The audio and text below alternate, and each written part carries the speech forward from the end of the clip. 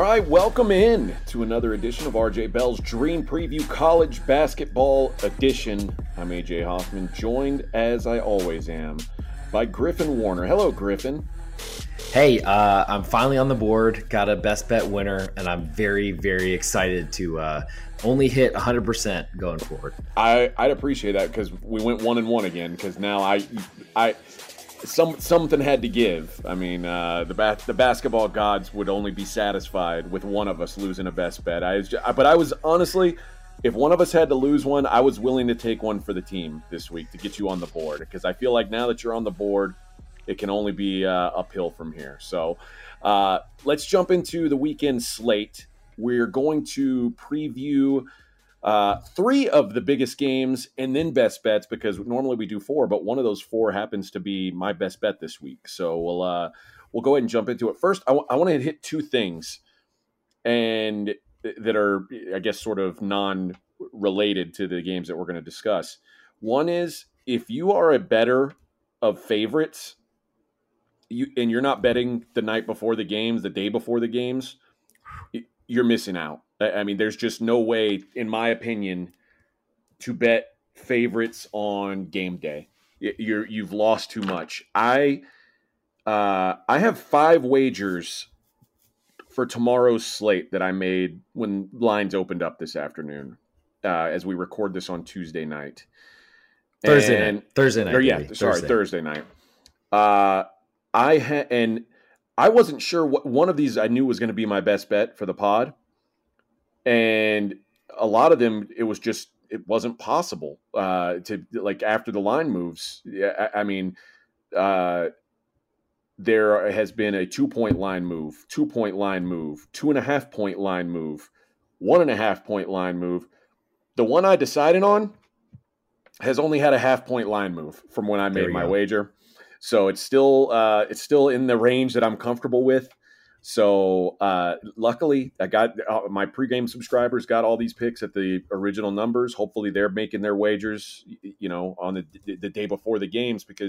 And I guess the other side of that coin is, if you're a dog bettor, and I'm going to start doing this. If I like a dog, I think I'm just going to wait till the next day because it seems like every game money's coming in on the favorites, like the day before the game. So I might as well wait and see if I can grab a little bit of extra value. And I think that's going to be just something I look into from now on. The other thing I wanted to mention is one of the teams I looked at as a potential best bet for today, and I ended up not going with them. But one of the teams that I've watched a couple times and I kind of dig is McNeese State, which sounds ridiculous, but that is where Will Wade is coaching, former LSU coach, disgraced LSU coach Will Wade, and he's got a lot better players than McNeese State would normally ever have. And I was like, if I can get they're playing UT Martin this weekend. If I was like, if I can get a 12, maybe I'd play them. Ken Palm has it at 14. It's probably going to just be out of my range, which is fine. I may find a way to get a first half look or something. But when I looked at that, I saw on their schedule who they play next Tuesday, and I found it interesting.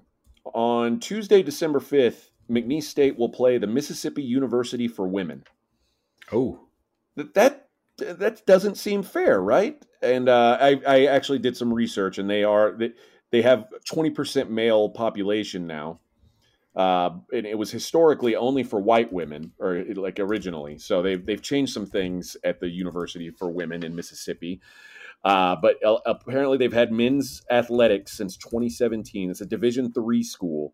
So Will Wade really pushing his boys before conference play to make sure that things are going their way. All right, enough about that nonsense. Let's jump into the games, Griffin. And we're going to start with a game on Friday. And it's part of the Big 12 Big East Challenge. Houston -7.5 at Xavier. Oh, well, I say that wrong. Houston -9.5 at Xavier. Again, I talked about this. This is one of the games that I played yesterday. I played Houston -7.5. That was, I maybe played that 3 hours ago. It's now 9.5. There are, there was a rogue. There's a rogue 9 out there, but obviously it's more expensive. Let's start with, I mean, this Xavier team is not only a shell of what it was last year. I mean, Soleil Boom's gone, Colby Jones gone, Jack Nungy gone, Adam Kunkel gone. They're a shell of what they could eventually be this year because neither of the presumed starting front court has played the game this year. Jerome Hunter, Zach Freemantle, shocker, Zach Freemantle's dealing with an injury. He had surgery like in September or something like that. He's not ready to go yet. So basically they have this North Texas transfer, Ousmane, and then they have a bunch of freshmen in the front court. That ain't going to cut it against this Houston front court. I mean, Xavier's already lost 3 games this season, including their last outing at home against Oakland. Now in comes Houston, who's won every game this season by double digits, completely well-balanced, 9th in offensive efficiency, 1st in defensive efficiency, dominant rebounding on both ends, top 10 nationally in turnovers created and allowed. Like, this is the best team in the country, at least analytically. Laying single digits, I still think. I mean, if you put a gun to my head right now and said, "Hey, you got to make a decision here on 9.5," I'd still lay it with Houston. I think they absolutely smashed this Xavier team that I don't think has enough bodies right now. What do you see with these two squads? I mean, the Citas Center has been a great spot for an underdog or a short home favorite over the years. Sean Miller back at Xavier, of course, knows what he's doing. But as you mentioned, there's also a lot of changes in the backcourt as well. So they're missing a bunch of front court options. They brought in, I think, Xavion McKnight from Western Kentucky, also Olivari from Rice. So This is a pretty young team, all surrounding Desmond Claude. Pretty good team that could be better later in conference play, but breaking in a North Texas Freemantle to be like even remotely competitive, I think. Possibly, which, as you mentioned, I feel like this year might come too soon for Zach Freemantle. Like they're talking about potentially saving for next year. Oh, jeez. Not a great scenario for Xavier. They'll have a huge crowd behind them, but this Houston team has looked very mature. I made the big mistake of backing Dayton against them in a neutral court, which was pretty much a road environment. There's plenty of Houston fans there, yes, but Dayton shows up at every out-of-conference, non-conference, non-sanctioned event, MTE, whatever you want to call it.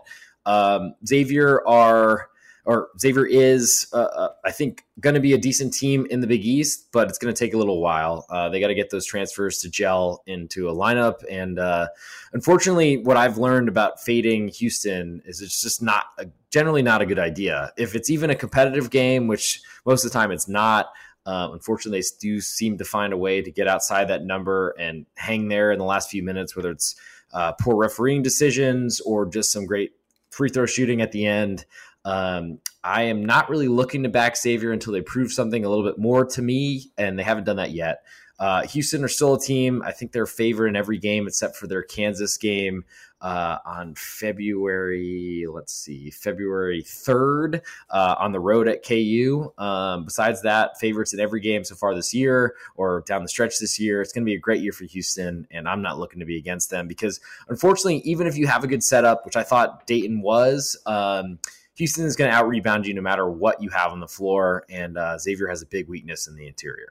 I think that the other interesting game on their schedule where they might be a dog would be at Baylor.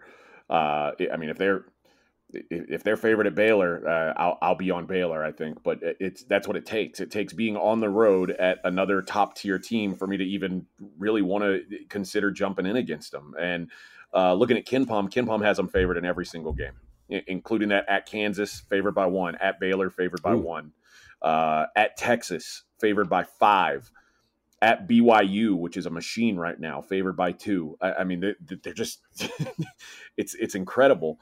I think a part of it is what you said about they always find a way to get outside the number. They take like 15, 16 more shots per game than their opponents. Like it's all the extra possessions, all the all the offensive rebounds, all the turnovers created.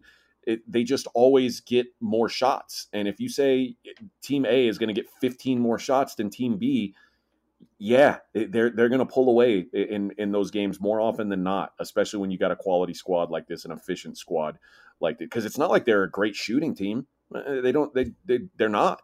They just they get more opportunities than everyone else. They create more opportunities for themselves. All right, let's look at Marquette at Wisconsin. We're going to project this one Marquette -2. And for me, this one's pretty simple. This is a team I love going up against a team that I think is pretty overrated. Like the best thing you can say about this Wisconsin team is they brought everyone back from last year. 9 of the top 10 scorers from last season are back. Awesome. That's rare in today's, transfer portal NIL era. The bad news is this was an NIT team last year. They don't have a star. Guys like Johnny Davis just don't end up in Madison every season. It's just not the way it works there. And this Marquette team just seems like on a different level. Marquette didn't beat Purdue in the final. They lost by 3 in the final in Maui. I think they were the best team in Maui. Like to play Purdue to 3 and then the day before having blown out Kansas, I feel like they're a team that I was already high on. I left feeling best about Marquette after that tournament. They just have a lot more paths to victory here. They did lose to this Wisconsin team last year at home. And I don't know if you believe in revenge spots or what, but it was a terrible game for Kolek. It was a terrible game for Oso. I don't know if they remember. I'm sure they remember that game. I'm sure this is a game that the Marquette guys probably circle every year. But I think that this team is just on a different level than Wisconsin right now. Like Marquette is a legit national title contender, and I don't know if Wisconsin's a tournament team. So laying under a possession, even on the road, I do think there will be some Marquette fans there on the road. Certainly will. I don't think they'll have an advantage, but I think there will be some Marquette fans there the way they're playing right now. So I like Marquette here. Yeah, I don't blame you. I think there's a big matchup problem potentially for Wisconsin with trying to figure out what to do with Tyler Wall and I think it's Tyler Crowell as well. Are there 2 Tylers? Anyway, every white guy in Wisconsin is named Tyler. Don't you know that? It's Steven Crowell, though, I think. Steven. Okay. Apologies to the Crowell family. Steven Crowell. Yeah. He's a big 7-footer and we've seen Oso Ighodaro, if he's on the floor, he can cause some matchup problems. He basically played Hunter Dickinson off the floor in that Kansas game that you talked about. They won pretty easily, you could maybe say. My biggest question is how much does that Wisconsin crowd matter? There will certainly be a lot of Marquette fans there. I actually was going to go to this game with a bunch of Marquette fans, but I think I'm going to stay in town for the Big 12 championship since this is the last time that Texas will be in it. But I think from a matchups perspective, trying to figure out how to guard the center position when it's not just a down low, pounded inside and throw up shots off the glass for 2. Oso is going to create the offense, which I think is going to put a lot of problems on the Wisconsin side and potentially make them change their lineup a little bit. Maybe play Tyler Wall because he's more athletic and potentially sacrifice some of their size inside. I think the big question for me is on the road, the ceilings of home teams are significantly higher. The ceilings of road teams are significantly lower. So that's my biggest question here. I think this is a big test for Marquette. I'm not sure that they're going to pass it. Honestly, I think if I had to play something gun to my head, I'd look towards the Wisconsin side. But I'm not sure that I believe in them. I've really made a fair amount of money being against Wisconsin over the years.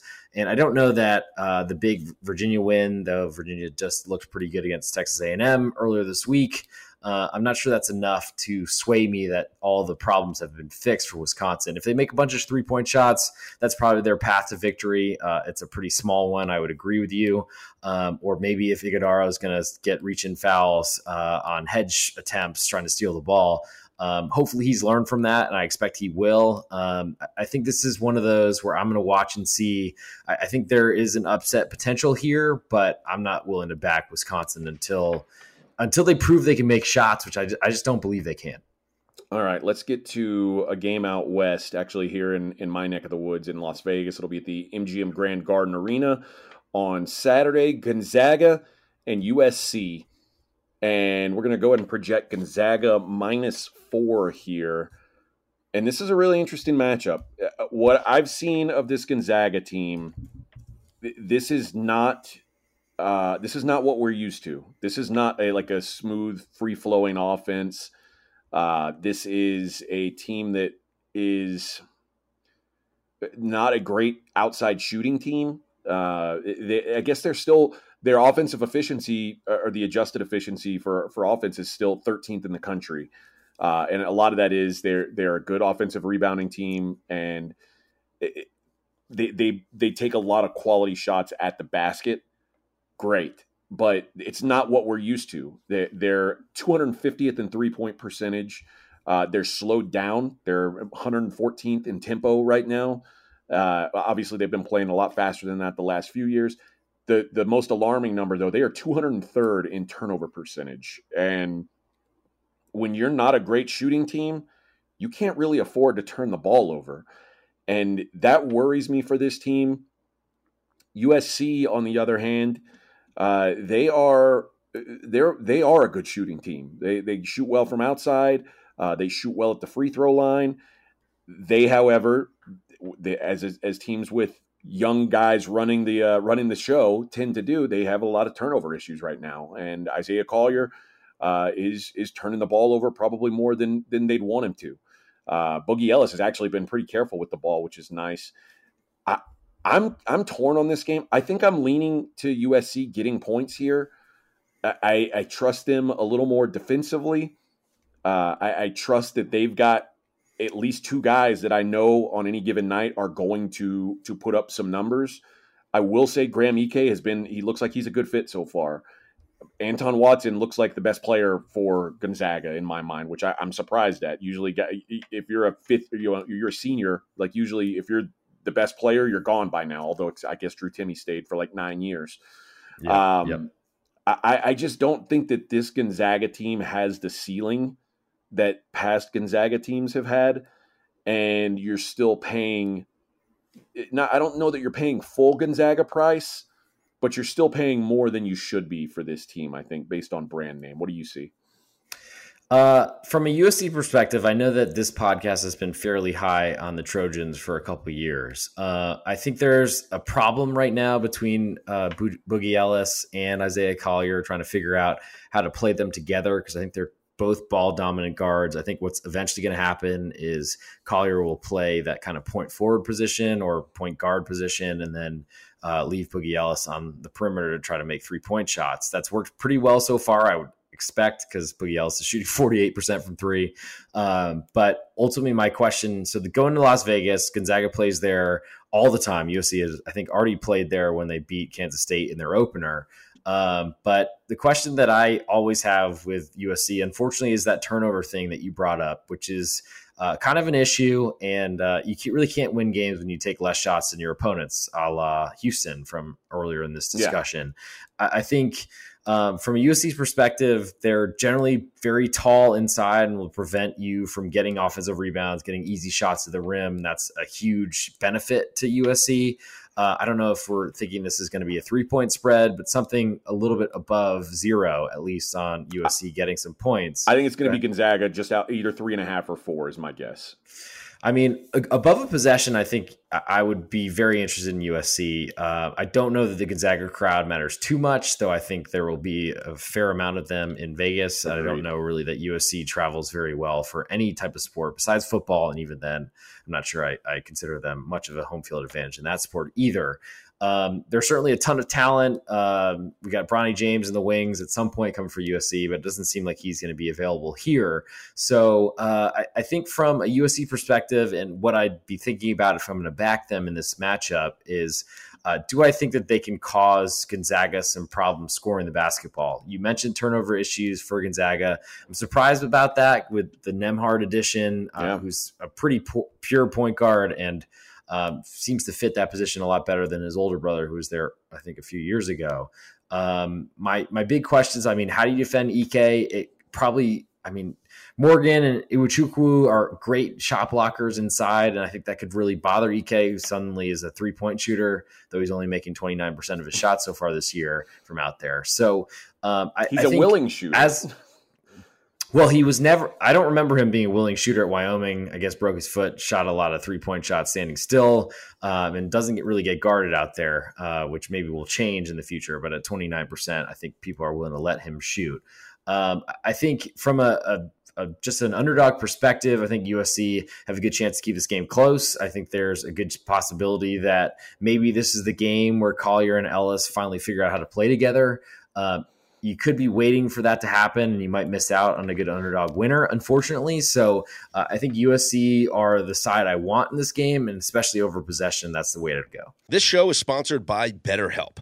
How's your social battery right now, AJ? I know sometimes I get drained, and it could be easy to ignore your social battery and just spread yourself too thin, especially when it comes to social gatherings and maybe just things you're not in the mood for. Well, do you know the right amount of socializing you need to do to keep yourself balanced? Therapy can give you that self-awareness, and you can build basically your routine that reflects what you need personally. Everybody's different in this way. That was a big driver for me when I was in therapy. I got a lot out of it, and it's so easy here. Give BetterHelp a try. If you've said, I don't want to go out of my way to do this, it's all online, it's as convenient as can be, and it's suited to you. It's simple. Just fill out a brief questionnaire, get matched with a licensed therapist, and you can switch at any time for no additional charge. Find your social sweet spot with BetterHelp. Visit BetterHelp.com/Vegas today to get 10% off your first month. That's BetterHelp, HELP.com/Vegas. AJ, it's important to me that the supplements that I take every single day are of the highest quality. And that's why ever since they jumped aboard as a sponsor with us, I've been drinking AG1, because for AG1, quality isn't just a buzzword. AG1's ingredients are heavily researched for efficacy and quality, and I love that every scoop has prebiotics, probiotics, digestive enzymes for my gut support, B vitamins for energy. It's got the magnesium and ashwagandha for stress support, also testosterone support, vitamin C and zinc to support my immune system. I don't get sick anymore. Well, you're welcome for introducing you to AG1. Yeah, bud. I mean, this stuff is incredible, and so many people have asked me, are you just reading commercials? No, man. AG1 is actually legit, and there's a reason why I drink it every single day. It just makes taking care of my health so much easier in general. So if you want to replace your multivitamin and more, start with AG1. Try AG1 and get a free 1-year supply of vitamin D3 plus K2 and 5 free AG1 travel packs with your first subscription at drinkag1.com/SOV. That's drinkag1.com/SOV. Check it out. Yeah, and another thing to note is USC's got some decent depth this year, and Gonzaga's usually not a team that plays a lot of guys, but they're 357th out of 362 teams in bench minutes this year. And I was watching their broadcast, and it wasn't the team broadcast, but it was on the UCLA game, and I want to say it was Bill Walton was saying they're 10 deep. And I was, well, you're saying they're 10 deep, but they're literally playing 7 guys in this game. Like, how are they 10 deep? That's just, it's fundamentally wrong. They're not willing to put more than, they had 6 guys play double-digit minutes in that game. They had 3 guys play all 40 minutes, including a freshman in Dusty Stromer, played every minute of that game.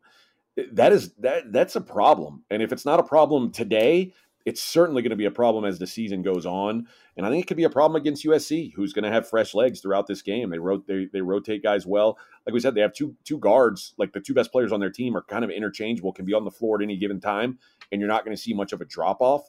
I think that's a problem for them. So I'm interested in USC as a dog here. All right, let's get to best bets. Before we do, Griffin, can you tell the people how to save some cash at pregame.com?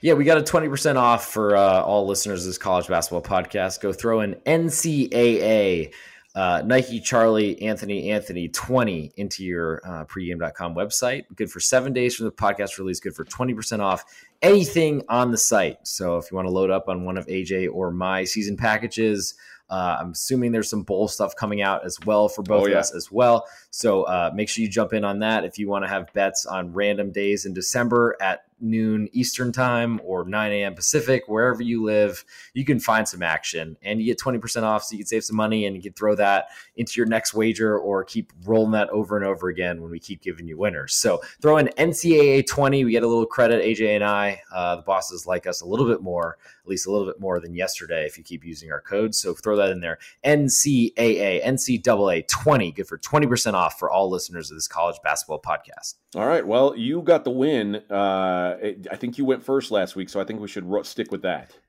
I think that's nice. I'm going to take, it's a little bit of, I feel like a little bit of like a trash panda here, maybe a raccoon, if you will.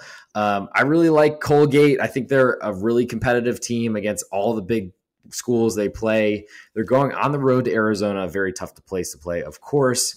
But they're one of those weird mid-majors, low majors that actually have a lot of talent. The wins have not come so far this season, but they have had a huge lead at Syracuse that they unfortunately let get away.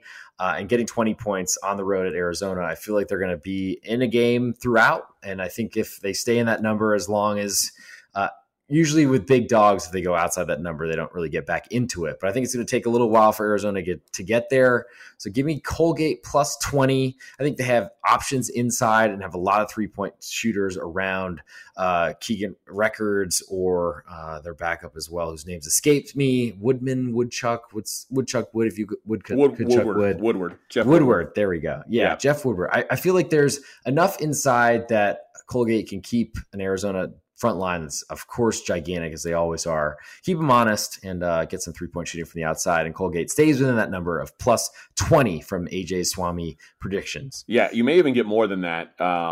So that's a possibility because, I mean, Colgate, like you said, the results haven't come yet. And they lost by 18 to Yale on a neutral. So there may be people who say, well, if that's the case, Arizona, look what they're doing to everybody.